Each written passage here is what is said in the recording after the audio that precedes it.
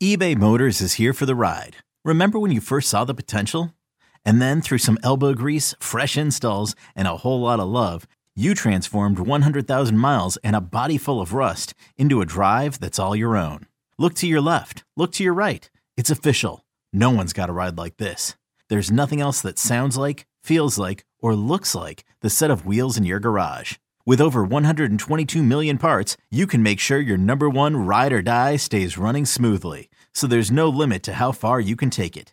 Brake kits, turbochargers, engines, exhaust kits, roof racks, LED headlights, bumpers, whatever your baby needs, eBay Motors has it. And with eBay Guaranteed Fit, it's guaranteed to fit your ride the first time, every time, or your money back.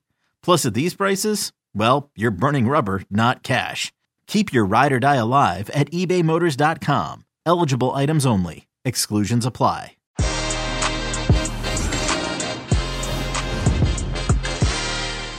After a lively international break, club football is back with a bang. Marquee matchups galore in Serie A, a Catalan derby for two returning Barca legends, a fresh managerial start for three Premier League teams, the beginning of the MLSF playoffs, NWSL Championship Saturday, and that's just for starters. It's the weekend preview, and I'm joined by Heath Pearce, James Bench, Jonathan Johnson. Que Golazo weekend preview begins right now.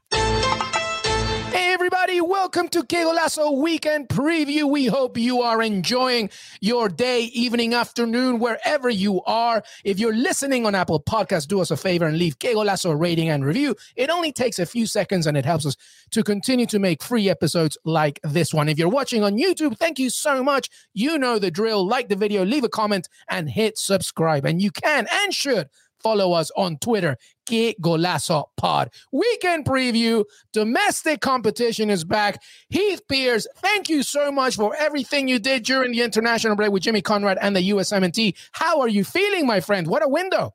Yeah, it was a great window. Obviously not the best for the U.S., but so much chaos with Mexico, U.S., Canada now sitting top of CONCACAF World Cup qualifying. Also great to see Mikel Antonio as a segue back to this weekend preview. Mikel Antonio doing well in CONCACAF, getting his first goal in a substitute appearance. Beautiful one from the half line, and then the second one just hitting an absolute banger that has everybody confused as to whether or not Zach Steffen could have saved it, but unbelievable to see him and see Jamaica starting to rise. Might be too little too late, but yeah, an amazing window overall. Thank you. Yeah, nobody's saving that. James Bench, San Marino done, Albania done, England in the World Cup. Yeah, teach that lot, that San Marino lot, a lesson about football. Teach them how it's properly played. I mean, it was what a from a European perspective or an English perspective, what a waste of a few days. But at least no one got out of it injured, and we had some drama elsewhere because England now not purveyors of ironic collapses and destruction. We now leave that to the other teams. It's a great change. Speaking of other teams, France as well are in the World Cup, but we knew that already. Jonathan Johnson, how did you enjoy this window? Well, I was actually treated to some enjoyable football at Parc des Princes for once. France absolutely desecrating Kazakhstan. Kylian Mbappe on top of his game. The game against Finland wasn't as exciting, wasn't as entertaining, wasn't as goal-filled, obviously. But France got the job done. They were already assured of their berth in Qatar before they travelled to Scandinavia. And all the more interesting considering that Kingsley Coman now seems to be established as France's right wing-back, which could solve a very problematic position for them. So no, all in all, quite a constructive international break for the French. Absolutely. Very interesting. I, by the way, nearly had 8 heart attacks watching Peru this international window. But let's move on and let's talk about domestic competition. And we begin, of course, in the Premier League. If you were sleeping throughout this whole window, a lot of things happened, by the way, during the break. But let's begin with the action that's coming ahead. Liverpool against Arsenal. Massive match in the Premier League. Liverpool 4th, Arsenal 5th. Everything is very tight as they look up to climb that table. Let's begin with James Bench, by the way. And if you're listening to this or watching this on Friday, some really good stuff on CBSSports.com. James Bench, I will let you fill in. But how are you feeling? Yeah, I'm feeling kind of intrigued. I think, I've written a very big, even by my standards, exceedingly lengthy piece on Arsenal. How many words, James? How many words? Well, as we speak, I haven't actually finished it, and it's around 2,000 already. Baby, we've gone deep because Arsenal are such a hard team to get a grasp on. Were you this committed at university? The essays. Oh yeah. I mean, they were just all about Arsenal. That's the thing. Hey, hold up. Before James Bench continues, he went to Oxford, my friend. All right, so we need to know that straight up right now. Go ahead, James Bench. Please continue. Yeah, I was frequently over word count, but mostly because I was writing my essays late at night with a glass of red wine. So it became a bit... Which hasn't changed, I think. Indeed. Still filing my copy like that this morning. But they're a really odd team to put your finger on because, as you say, Luis, fifth, it's been a great run of games, 10 games undefeated. I think that's Arteta's longest unbeaten run in charge of Arsenal. And yet, the sort of some of the underlying numbers behind this Arsenal team, they look kind of underwhelming in terms of XG difference. They're 13th in the league. Their attack is not that special. Their defense has given up a lot of chances. And when you talk about this stuff to Arsenal fans, they understandably say, oh yeah, but those first 3 games, it was like a different team. It's true. There was no Aubameyang, there was no Partey, there was no Gabriel and Ben White, no Ramsdale. It's a really different team, but this different team still kind of seems like it's certainly not the sort of throwing machine of Liverpool, who look like a team that could go and win the title or win the Champions League or both. I think this is going to be a great test for Arsenal, and where they're really at is, even if they do lose, I mean, for once, Arteta can maybe lose a game and it not turn into a great debate about his job and Arsenal fan TV memes and the like. So Arsenal are in a good place. I just don't know how good. And I may be hoping this game might tell myself and Heath some good news, maybe. Yeah, I'm sitting on the fence on this one too. A draw looks really enticing to me. I think that was a plus 325 or plus 350 that we had up there, Des, in terms of the betting odds on this one. A win looks really delightful for a plus 360 is the draw. A win looks delightful at plus 500 something, but I don't think that's going to happen. Obviously, 3 wins in a row to go on to that 10 games unbeaten that Benji mentioned, and so. I like the way that this team competes. I like the youthful side of this team. A number of these players getting called up to international duty still in their early 20s, now coming back. But the only chance you really got is, Sadio Mane had a little bit of a scare with at international duty. Some injuries to Henderson, Milner, Naby Keita. It gives us a little bit of a balancing act. I still think that Firmino as well. Yeah, Firmino as well. I think that there's still an opportunity for Arsenal to get something out of this Liverpool side defensively. I think Liverpool are vulnerable at times, still not the best that we expect of this Liverpool side. But overall, I think Benji well said there. Yeah, I definitely agree. I mean, I think Arsenal are made of stronger stuff this season compared to recent campaigns. Not that I measure Arsenal's strength on their performances against Villa, but I remember them in the last couple of seasons sort of, rolling over once Villa showed a bit of resistance. And, that Arsenal are gone. They look tougher. They're finally starting to find themselves under Mikel Arteta. And like Benj said, I do also hope that it's finally an end to all of this speculation surrounding Arteta, because it was getting very very tiring. And Arsenal could go on to lose against Liverpool. Liverpool, despite a number of probable injury absences, still very very strong. But also at the same time, I think that Arsenal are much better equipped now, than in recent seasons to get a result here. And if they can profit from some of those absences, I don't think that a draw would be viewed as a bad result here. It would not be a bad result. This is a big game, by the way, 12:30 Saturday Eastern, 12:30 Eastern. Liverpool have won their last 5 home Premier League matches against Arsenal. But as you mentioned, JJ, and everybody else as well, this is a different Arsenal side. So my question returns to you, James Benj, and then Heath and JJ, you can feel free to add as well. But how confident do you think the Arsenal fan base is? I know that that's kind of a very fickle question, but how confident do you think they are, given the recent record and the unbeaten run, heading into not just playing Liverpool, but playing Liverpool at Anfield, which is always tricky? So I have to promise to not continually lever this in, but I was sat in an interview that our good friend Lucho Garcia did with Cesc Fabregas last week, and I think by the time this podcast goes out, that'll be amazing, live on this site and possibly available elsewhere, and you can watch some of it on HQ as well. And I think one thing that struck me was he said that Arsenal fans are a bit more realistic than maybe the world sees on the internet. He knows the match going, the Emirates faithful. I think they understand that maybe they might not, they may just lose this game. but there's progress. There's a long-term plan here, and that maybe a 2-1 defeat or even a 3-1 defeat if you play well, there's no shame in that. Liverpool are a better team. If we're doing predictions, I still think Liverpool will win this. I just think Arsenal will make it a little bit harder than they maybe have done in past years. And, there are angry Arsenal fans who say that's not good enough, and it's not, because this is Arsenal, one of the biggest teams in England. But it's progress. It's a move in the right direction. So, yeah, I think it'll be a tough game, and Arsenal probably won't win it, but they might look a bit better.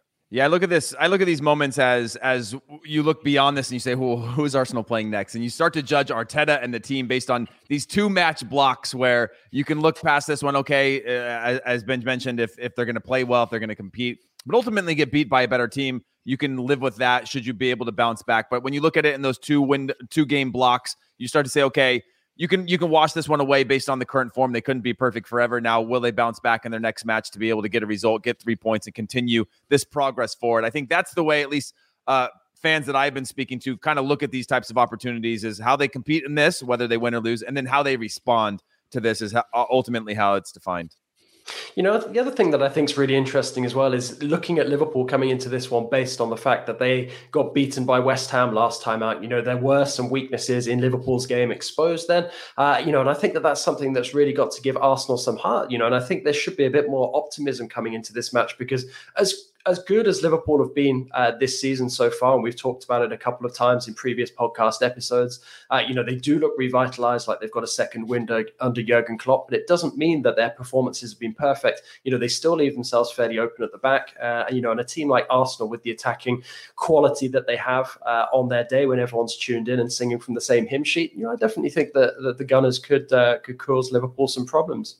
Well, and listen, Arsenal, if they win this, they will go above Liverpool, which is quite a statement given the fact that, of the things, as you mentioned, JJ, a few months ago with Mikel Arteta's criticism, etc. If Liverpool do win, and obviously results go their way above them, they will go second. But let's move on. That, by the way, that's Saturday, 12:30 Eastern. But let's stay on Saturday, because there's a lot of narratives here, by the way. 3 new managers with 3 teams here. And by the way, the English return of English managerial talent returns. The first one, of course, Aston Villa against Brighton. Steven Gerrard leaves Rangers. He is Aston Villa's new manager. If, by the way, you get a chance, go watch myself, Jonathan Johnson, and Kevin Egan as well, talking about this, reacting to Steven Gerrard's arrival to Aston Villa, as well as Eddie Howe as well. Now he's the manager of Newcastle as they face Brentford, and Dean Smith. God bless you, Dean Smith, as he has the shortest application for unemployment ever, as he goes and manages Norwich as they face Southampton. Jonathan Johnson, obviously, you said a few great things here in our little chat with Kevin Egan, but why don't we start with the Villa fan here? Jonathan, just very quickly, obviously Steven Gerrard, as we tape, had his first official press conference with Aston Villa. We've been very impressed with him. Everything that he's been saying, everything that he's pointing to. But words are just words. At the end of the day is what we see on the pitch. Give me just some reactions to Steven Gerrard being Aston Villa's new manager. I mean, he's been very impressive so far. Everything that he said, whether it was in the official interview with the club when he arrived on his first day for training at Bodymoor Heath, or whether it was in his press conference unveiling alongside Christian Perslow, he's saying all the right things at the moment. However, I think that was to be expected. People who have sort of followed his journey with Rangers have said that he is a very good orator, handles the media very well. So far, I think it's fair to say that he's talking the talk, and, we're going to have to wait and see this weekend if he can start walking the walk, because if Villa can start performing as well on the pitch as he's talking in some of these first few outings in front of the press, then I think Villa can feel, very, very confident. And obviously, they need that injection of confidence, that new energy to be revitalized after what was quite a demoralizing run of 5 straight defeats under Dean Smith. I think this is a harder job than it looks. And Gerrard's work at Rangers was outstanding. Turned this team into a team that really believed it could win the titles against Celtic, and obviously ended Celtic's winning run. But when you look at the collection of players that they put together to replace Jack Grealish, as impressive as it looks on paper, and there's some statement signings there, I still don't understand how you build it into a cohesive attack. And obviously this is what Dean Smith kind of struggled with at the end. It didn't help that Leon Bailey was injured, but you couldn't actually see any way into the side for him if they carried on with the back three, because Ollie Watkins is a central striker. I mean, he can play wide, but as Smith said, he's not really good at doing that. Danny Ings is also a central striker, and I think a few Southampton fans I speak to are kind of glad that it's Villa that now have to manage his decline. Buendia, yeah, you can tell me he could play as a number 10, but it's not where he played for Norwich. And then you've got a sort of another winger. So how are you going to do this? Is it 4-4-2? I mean, that's going to be a really attack-minded approach from Gerrard. And he's got to work this all out very quickly, because there won't be much patience and much time. This is not a team that can envisage getting relegated. If you look at the job that Dean Smith has taken, for instance, he will have time. If he takes Norwich down, fine, he'll be trusted to bring them back up, I suspect. Gerrard has got, diving in at the deep end, a tough job, a huge team with really great expectations, and possibly not the squad, I think, the attack to deliver on those expectations. Yeah, when I look at a game that you want to sort of put your stamp in and get that response from the team, you want to make sure that you're defensively very, very sound. Obviously, in a matchup like this, you're likely without Danny Ings, likely without Douglas Luiz. You're just some of that spine of the team that you want to rely upon during difficult moments, I think could come back to haunt them, because you just want to have that stability, that just something that you can go back to when things aren't going bad. You go whether it's at a halftime or whatever, you want to just have some of those. And with those injury doubts, it's really hard, and it can set this almost precedent of lack of confidence that things are still not going your way. When you're a manager, you kind of want to have a fresh start. Very rarely do you step into an environment like this, especially after 5 defeats. You can get that response from an attitude standpoint, but you still want your quality players on the field. Yeah, I'm not going to go too much into this. Obviously, there's a big video, as I mentioned, that really goes into Steven Gerrard's, responsibilities and just the task that he has to do at Villa. I'm cautiously optimistic, mainly because I see not just the words that Steven Gerrard has said, but also the things that he did at Rangers. Of course, it's a young career in him, but, to sort of dethrone Celtic after such a long period, to do it in an undefeated fashion, and to do it in a style of a 4-3-3, possession-based, high press, confidence. He's a man that just wants to instill confidence again. But there is massive, massive issues, of course. James mentioned them, of course, replacing arguably our most important player of the modern era in Jack Grealish is not going to be easy. By the way, Dean Smith's obstacles were massive, because these new signings, by the way, had literally like about 25 minutes together on the pitch throughout the whole time. And now, obviously, they're returning from international break, etc. Having said all that, I do believe that there is a squad here that can work. And I think Steven Gerrard can hopefully make it happen. JJ, final thoughts on Gerrard, because we do move on and we do want to talk a little bit more about our beloved Dean Smith and Eddie Howe, because he has a job within him. If we think the Villa job is going to be tough, there's there to be spoken about. JJ, any final words here? Yeah, absolutely. I mean, I take everybody's points, but I also think that Gerrard is walking into, what is essentially quite a positive position, because he's walking into a Villa. We said this on the podcast.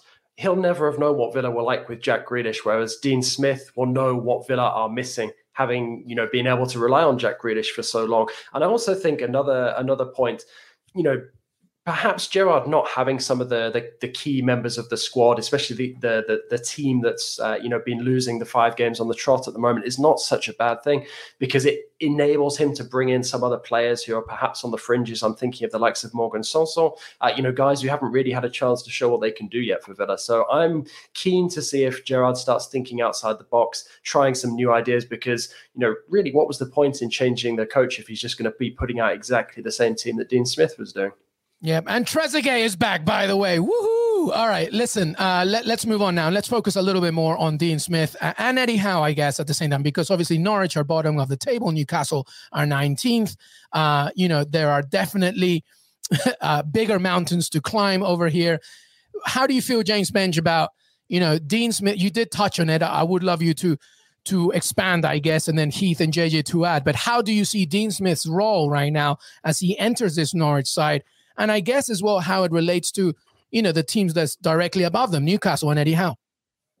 I mean, it is hard to say much interesting about Norwich. I think they're a better team than the way they performed under Daniel Farke. But And they didn't, the recruitment was ambitious, but it was maybe ambitious for the third go at the Premier League. I think that, it feels like appointing Dean Smith is saying, we want someone to get us out of the Championship next season. And I know that Stuart Webber has been pretty forceful at saying, look, we didn't come up just to plan to go straight back down anyway. But I do think if you're appointing Dean Smith, who is a fantastic manager, but clearly his track record for success has really been in the Championship. I mean, Eddie Howe for me is a fascinating appointment, because this is a manager that did superb work at Bournemouth, instilling a culture, building for the long term, and he has a matter of weeks at Newcastle. There is obviously the January transfer window looms large as the moment to fix this squad, but you have a manager that was kind of never really known for building very defensively solid teams. Bournemouth came up and scored a lot of goals and conceded a lot of goals in the Premier League, and they're a great addition to the league, but they were not what Newcastle need to be, which is a team that can keep clean sheets. Obviously, he's reuniting with Callum Wilson and Ryan Fraser. We know how well that partnership works, but this feels like a huge gamble for both parties. We know that Howe wasn't the first choice. We know he probably wasn't even the second or third choice. It depends who you ask on that board, from what I've heard. But you gotta assume that there was some sort of open conversation about being part of this project, right? Like, inch this thing forward in the right direction, because we really need help. We need to stay up. We need you to do a few of these things. I mean, I would be shocked if it was just sort of this, hey, this is our third or fourth or fifth choice, but we're going to go with it anyway, with the money or the. Well, what do you think, Heath, then? What do you think of Eddie Howe's appointment at Newcastle? Because the other thing that we haven't discussed as well is that Eddie Howe is an absolute glutton for making sure that he develops young talent and he makes them the stars. That's not Newcastle United. I mean, they have young players, but they rely tremendously on aging, experienced talent. So how do you see this Eddie Howe appointment? It doesn't go La Masia, Man City, and then Newcastle in terms of academy. I don't think that's the power rankings. No, it's not. Can I just jump in on that? It really should go and look at the England squad and how much of it comes from the northeast. You've got players like that's a valid point. But when they never play for Newcastle's academy because their academy is rubbish. That's my point. Yeah, go ahead, Heath. No, I mean, honestly, for with regard to Eddie Howe, I look at just this upcoming match and the fact that you're playing against a Brentford team that lost to Norwich and have literally a quarter of their squad available for this match. And when I think about just setting the precedent of moving forward, that certainly helps just to go and get a result, right? Win the respect of the fans, you win the respect of your players, you put out a good roster. You're playing against a depleted team in Brentford who earlier on in the season looked like they were going to disrupt things constantly and have sort of fallen off. So you've kind of got a little bit of this injured animal that I think you can get your points and almost get a little bit of clout on that side. Again, I'm not sure. I don't think he's the right option long term. You can't come out with this ambition and talk about sovereign funds and being some sort of huge thing and then appoint Eddie Howe. That's just, unless there's some sort of, hey, you're going to get us to we're kind of running a 4x4 relay here. You're going to do the first 100 meters of this relay, and then you're going to have to hand this thing off. But I think a lot of that comes down to, as Benj mentioned, this upcoming transfer window. Is he the guy that's going to bring in the right players? Are they giving him a budget that's going to be appropriate to the ambition that they have? Or is it going to be a stay in the Premier League for a year budget, and then we'll go out there and start writing fat checks that's going to change the whole dynamic of this club, whether for the better or for the worse, but at least they're still in the Premier League. You know what I like about this discussion is it's actually alluding to the bigger issue that Newcastle have right now, and that's that there's nobody really leading the sporting project. And it shows us just how chaotic the first few weeks have been at St. James's Park, because there is no sporting director or director of football in place to shape all of this. They already went for one managerial candidate. That didn't work out, so they've gone for somebody else.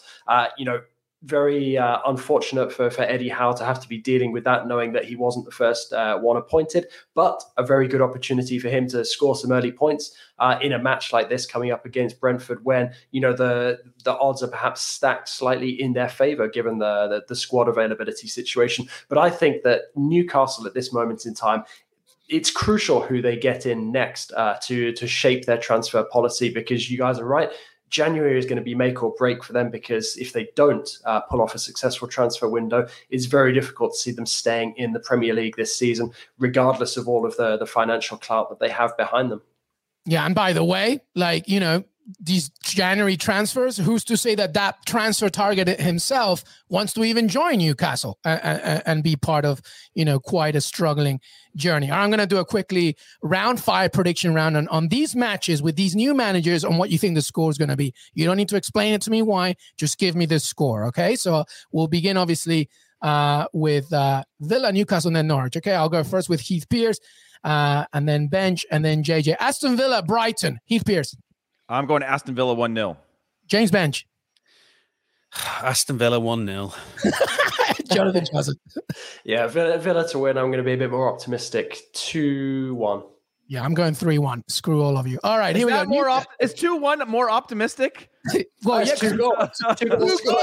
Well, they're giving up 1. I'm a defender. That's I see that as a negative. Double the amount we've scored negative this season already. Yeah. All right, Newcastle, Brentford. Heath Pearce. Newcastle 2-0. Convincing win, guys. Let's go. Eddie Howe.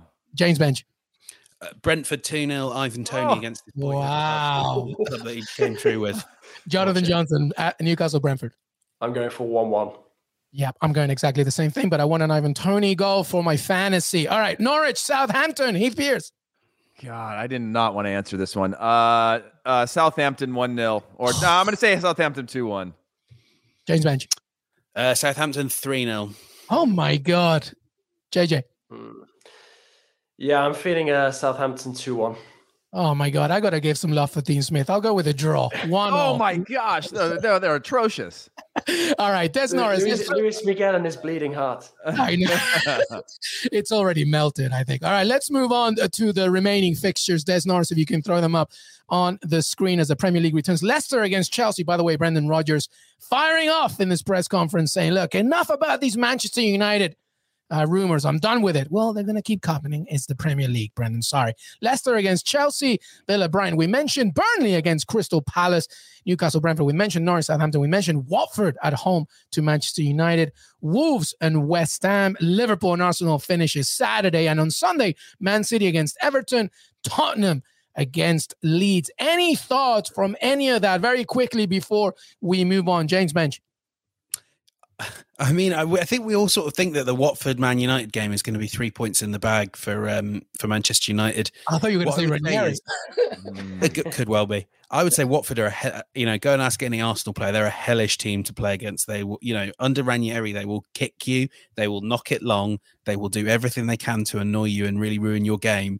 I don't think this is in the bag as we think, deep low block, challenge Man United to break them down. It could be 4-0 Man United, but I think this could be a really tough game for them. Depends on the vibes, right? Yeah. You know what? I'm looking at that Spurs-Leeds game as well, and I'm wondering exactly what Antonio Conte would have been able to do with some of his Spurs players over the international break and how it will result in an improved performance. So that's the one that I'm going to be looking at this weekend.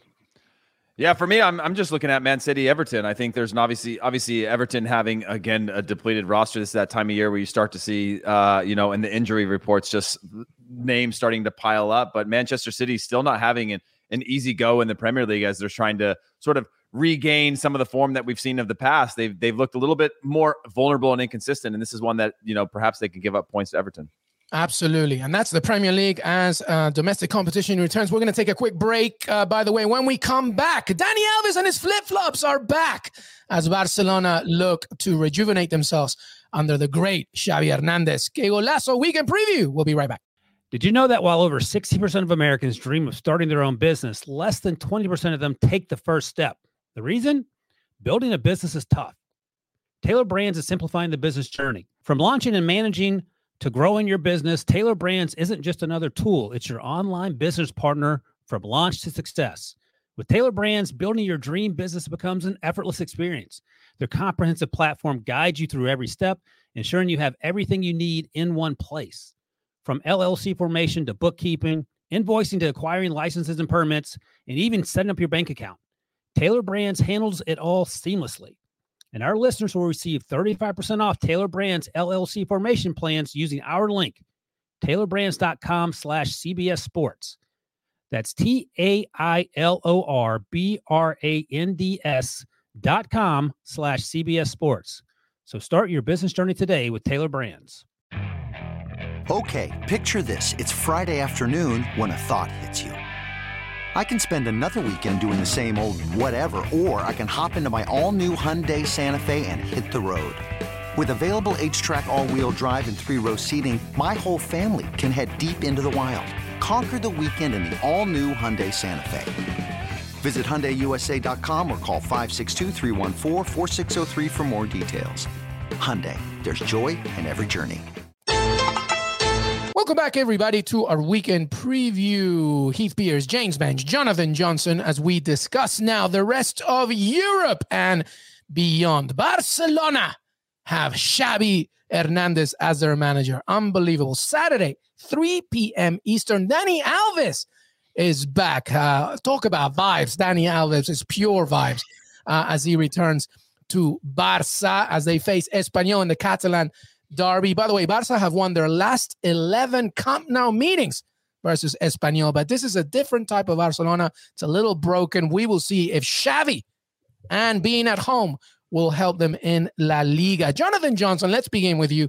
How do you see this Barcelona side now? Dani Alves is back, but Xavi Hernandez, their manager. Do you expect an immediate response and a win for Barcelona, or will it be tricky? I mean, is Dani Alves going back to Camp Nou really something that should be celebrated at this stage of his career? I mean, personally, I thought his legs were going while he was still in Paris. I was happy for him to see that he was able to continue enough to win in the Olympics with Brazil in the summer. But being completely honest with you, I mean, okay, I understand that it's not going to be exactly the most lucrative contract that he's on because of the limitations on Barca. But I don't really see what he's actually going to bring on the pitch at this age. I think it's more to have him in the dressing room, and perhaps that's Xavi looking to, try to recreate the good atmosphere in the dressing room from when he was a player. Barca were competing for everything, if not winning it, on the pitch. I think he's going to have a rude awakening when the team takes to the pitch for the first time. Because it's not anything close to the same Barca that he left back in 2015. And there are major problems to sift through. I mean, obviously, having been such a maestro in the midfield, he'll be looking at the middle of the park, in particular, trying to get a tune out of guys like Frenkie de Jong. But, I think that he'll also be stunned by sort of how workmanlike a lot of this Barca squad is. And I don't think it's going to be a walk in the park, this opening game, especially, given the Catalan rivalry between them and Espanyol. Yeah, I fully agree. I think there is a rude awakening coming for him just in terms of the quality. And selfishly, I like Dani Alves there just for what he can do for Serginho Dest in terms of making him a better player and proving him for the U.S. men's national team. But does Alves coming in mean that Dest's going to stay as an attacker now? I mean, maybe not. I just don't see where Dani Alves contributes to this team at the age that he is. I think the signing him was part of what was a convenience. I was having conversations directly with some of his team who were asking, can we get him into an MLS squad? But this is his wage demands. And there was a number of factors for Dani Alves that it wasn't like his only dream and his only thought was to go back to Barcelona and save the day. I don't think he's a player that saves the day anyway. And in terms of being a leader, I don't think he's the perfect leader in that locker room. I think they had a number of other players that were leaders. Obviously, he's going to know the good times and the bad times and will bring that calming presence. But I do like his ability to at least mentor Serginho Dest, or for Serginho Dest to just watch a guy who's going to play over him and look at what it's like to be a sort of consummate pro. And by the way, a fun fact for you guys, the 36 times that Xavi played against Barcelona, he won 25 and only lost twice. And it's been 79 years since Espanyol have finished higher than Barcelona in the table. And with regard to Serginho Dest, he's obviously coming off an injury. Dani Alves can't play till January. Sergio Aguero is out. Ousmane Dembele, Ansu Fati. They're just dealing with a lot of they want to get rid of Luke de Jong. Yeah, they're just dealing with a lot of change right now. And so I don't think it's going to be – I think Xavi's the right guy for the job. I think he's going to get it right over time. But stepping into this situation, especially coming off of blowing a 3-goal lead to Celta Vigo, losing previously in the league to Alaves, it's not an easy win. It's just not an easy window for him to step into. And I think he's going to quickly realize, like, oh, man, this team is not – when I look at the names in the locker room, when I look at them in the stadium, they look big. But when I see them out on the pitch, something doesn't feel right. I mean, I think we're all skating around what the real issue with signing Dani Alves is, which is they've given him the number 8 shirt. I know. He said it was a tribute, obviously, to Iniesta and stuff. And it's like, I mean, I think that's disgusting. It's immoral. It should be illegal. But luckily, I have between now and January to hunt down every single Dani Alves 8 journey and burn them to the ground. I mean, I find Barcelona interesting in that yes, they are a shadow of themselves, and kind of in giving Xavi the job, you might know you like him, he's a great person, and he did some fantastic work at Al Sadd. But comparing Al Sadd to managing Barcelona is kind of like comparing managing a very nice corner shop to managing a Fortune 500 company. Like, this is a whole other scale of politics of off-field, a very rich corner shop. Yes, a very rich corner shop that stocks the finest ingredients. But it is not. This is not Barcelona. This is not being given the recovery job of some major global institution, and that's what he's got. I do think, though, we all agree this Barcelona squad is a shadow of the squads that Xavi played in, but it's still one of the 3 or 4 best squads in La Liga. And I think if the club as a whole, if he can kind of impact the mindset and make sure that Barcelona really understand where they are, that they can take their time to rebuild, that they don't kind of do some of the stuff I'm hearing they're trying to do in January, putting in bids for Dani Olmo that will almost certainly get rejected, trying to loan Raheem Sterling when you absolutely can't afford 10% of his wages, let alone all of them. Can't afford his trip to Barcelona. Yeah. Christian Pulisic. Let's take in Christian Pulisic, Anybody on loan, any French player on loan, you just go, can we take you for a little bit? Just like 6 months. Yeah, we'll buy you in the end, but Pulisic can join Dembele in the training room, I guess. And then you've got the Aguero situation as well, where they don't know if he's going to play again. Yeah, which is a damn shame. Of course, we wish him the best, but yeah, there's an absolute issue. Go ahead, James Benj. I know you wanted to finish with that. Yeah, they just need to take time. They need to actually embrace the rebuild. They need to be thinking, in 3 or 4 years' time, we'll be competing for the Champions League. We need to get the finances in order.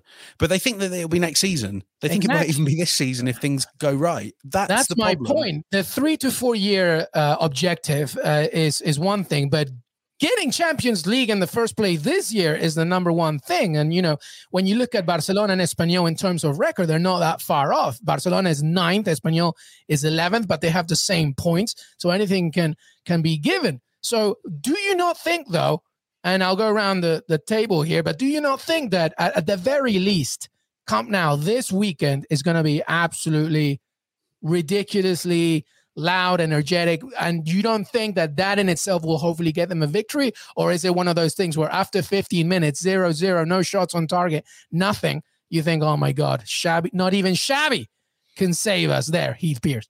I think they get the result in this one for sure. I just continuously look at, like, is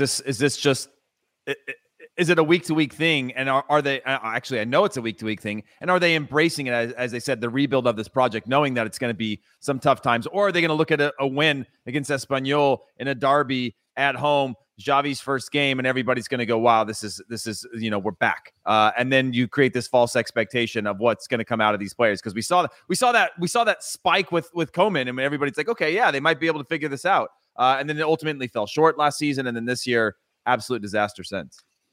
Yeah, I do think that Barca probably will get the result this weekend, but I just don't know necessarily if, the style will be back. And yeah, sure, I expect the fans to be behind Xavi. I'd be interested to know how many turn out, considering the attendance issues that Barca have been having at Camp Nou this season. Good but I don't doubt that the fans absolutely want Xavi to succeed. But to be perfectly honest, I don't think that this squad's limitations are going to be shown up against Espanyol. Yeah, just stick Memphis Depay in an orange jersey and you're fine. Hey, by the way, Ansu Fati was seen out on the town with a Kaiser Chiefs hat. That was pretty cool, James. Man, did you see that? That's kind of pretty weird. Younger than the Kaiser Chiefs. I think he is. Yeah, absolutely. All right, quick prediction round of this game. Jack Grealish there. I thought we were going to go on to that topic. All right, let's out on the time. All right, James Bench, quick score prediction, Barcelona, Espanyol. 2-0. I think the Camp Nou will be bouncing. HP? Yeah, same thing. JJ? 2-1. Yeah, they're conceding a goal. Absolutely. All right, let's move on. Des Norris, the rest of La Liga fixtures, by the way, as we look at them.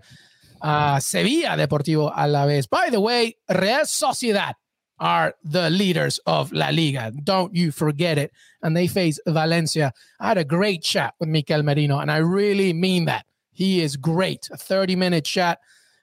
We could have done it in Spanish. We did it in English. Very well spoken. Spoke about Real Sociedad, the Spanish national team, and everything in between. So make sure that you check it out. But Real Sociedad lead this table, by the way. So that's one thing. Can they keep going, by the way? Do you see some magic here this season around the table here, Jonathan Johnson? Because obviously Barcelona are struggling, but this race for La Liga is very, very tight. How do you see it, at least as we head into January?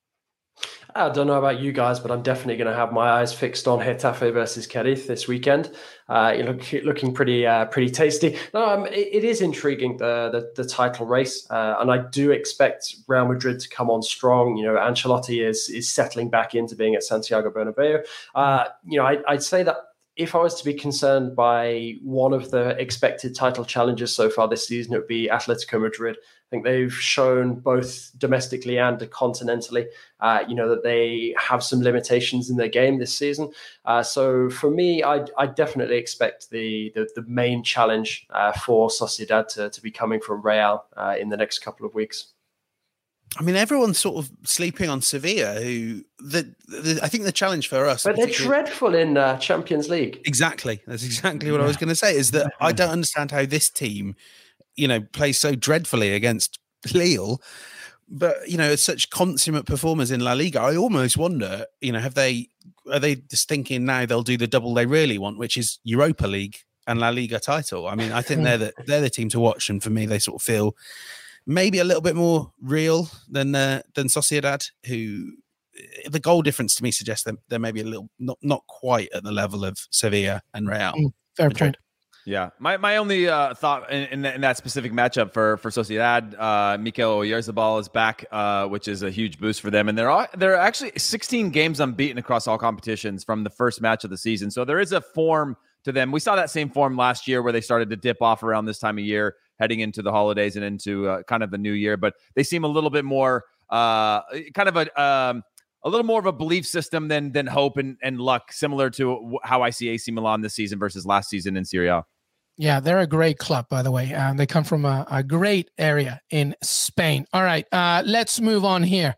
Let's go to Serie A, where you can exclusively watch it on Paramount Plus and CBS Sports. My goodness, the fixtures here are ridiculous. Inter against Napoli, Fiorentina against AC Milan, Lazio, Juventus, Genoa, and Roma. Shevchenko returns to Serie A. Apparently, according to a producer, 4,572 days after his last match as a player. Des Norris doing the statistic work right there against Mourinho. Anything from Serie A? Let's give it some love here, because my goodness, some great matches. Where do you want to go, Heath Pierce? I just want to go. It's amazing to see that Des counted every single one of those one day at a time in his calendar app, and then goes like next month and starts counting one. Did he do the calculator, you think? Yeah. Just one at a time. No, I mean, for me, I'm looking at Napoli Inter. This is a huge game, and especially just for title implications.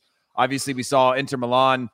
They failed to win any of their major matches against the major opponents. And if they want to be in that title race, this is one these ones. A lot of times you call these games washes because you're like, oh yeah, well they need to get their points against everybody else. The top four, whatever, can give up points. But this is actually the reverse, at least in my take. If they want to be in that title race, they have to start getting those points. Obviously, they drew with Atalanta, Juventus, AC Milan. They need to be able to win these games, and so it's important to match up with Napoli, who again, if they want to be in this title race, or they or extend that gap. I talk about, at least for AC Milan, being 10 points clear at the new year will, I think, set the pace for them of anybody but Napoli. This is one that Napoli, if they want to keep pace with that and extend from the rest of the group and make it a 2-horse race, they need to get a result here. Bench? Yeah, I mean, for me, intriguing one, Fiorentina, Milan. I mean, we've got Dusan Vlahovic coming back. Obviously, we've seen how fantastically he's done, not just with Fiorentina, but also with the Serbian national team. I thought they were excellent over the international break. But Milan have a really fascinating balancing act to pull here with that big Champions League fixture coming up on Tuesday, Wednesday. It's... have they basically given up on that? They need 6 points to have any hope of getting out of their group. But right now, the title feels like it's there for them at least a straight fight between them and Napoli. And I do wonder, is Pioli just going to go full steam ahead, try and win this? It'd be a crucial game, a big momentum boost. I think he does, and I think he almost sort of tanks the Champions League game to make sure he's in the hunt for the Scudetto long term. I think it's really, really fascinating coming into this weekend. I mean, you've got the reunions between some of the coaches and their former teams. Spalletti going back to Inter, Sarri going back to Juventus. But the one that I've got my eye on is Genoa-Roma, because Jose Mourinho is in a very, very fragile position at this moment in time. And if Genoa get that new coach bounce with Shevchenko, get the win, it seems like they've been drawing forever so far this season.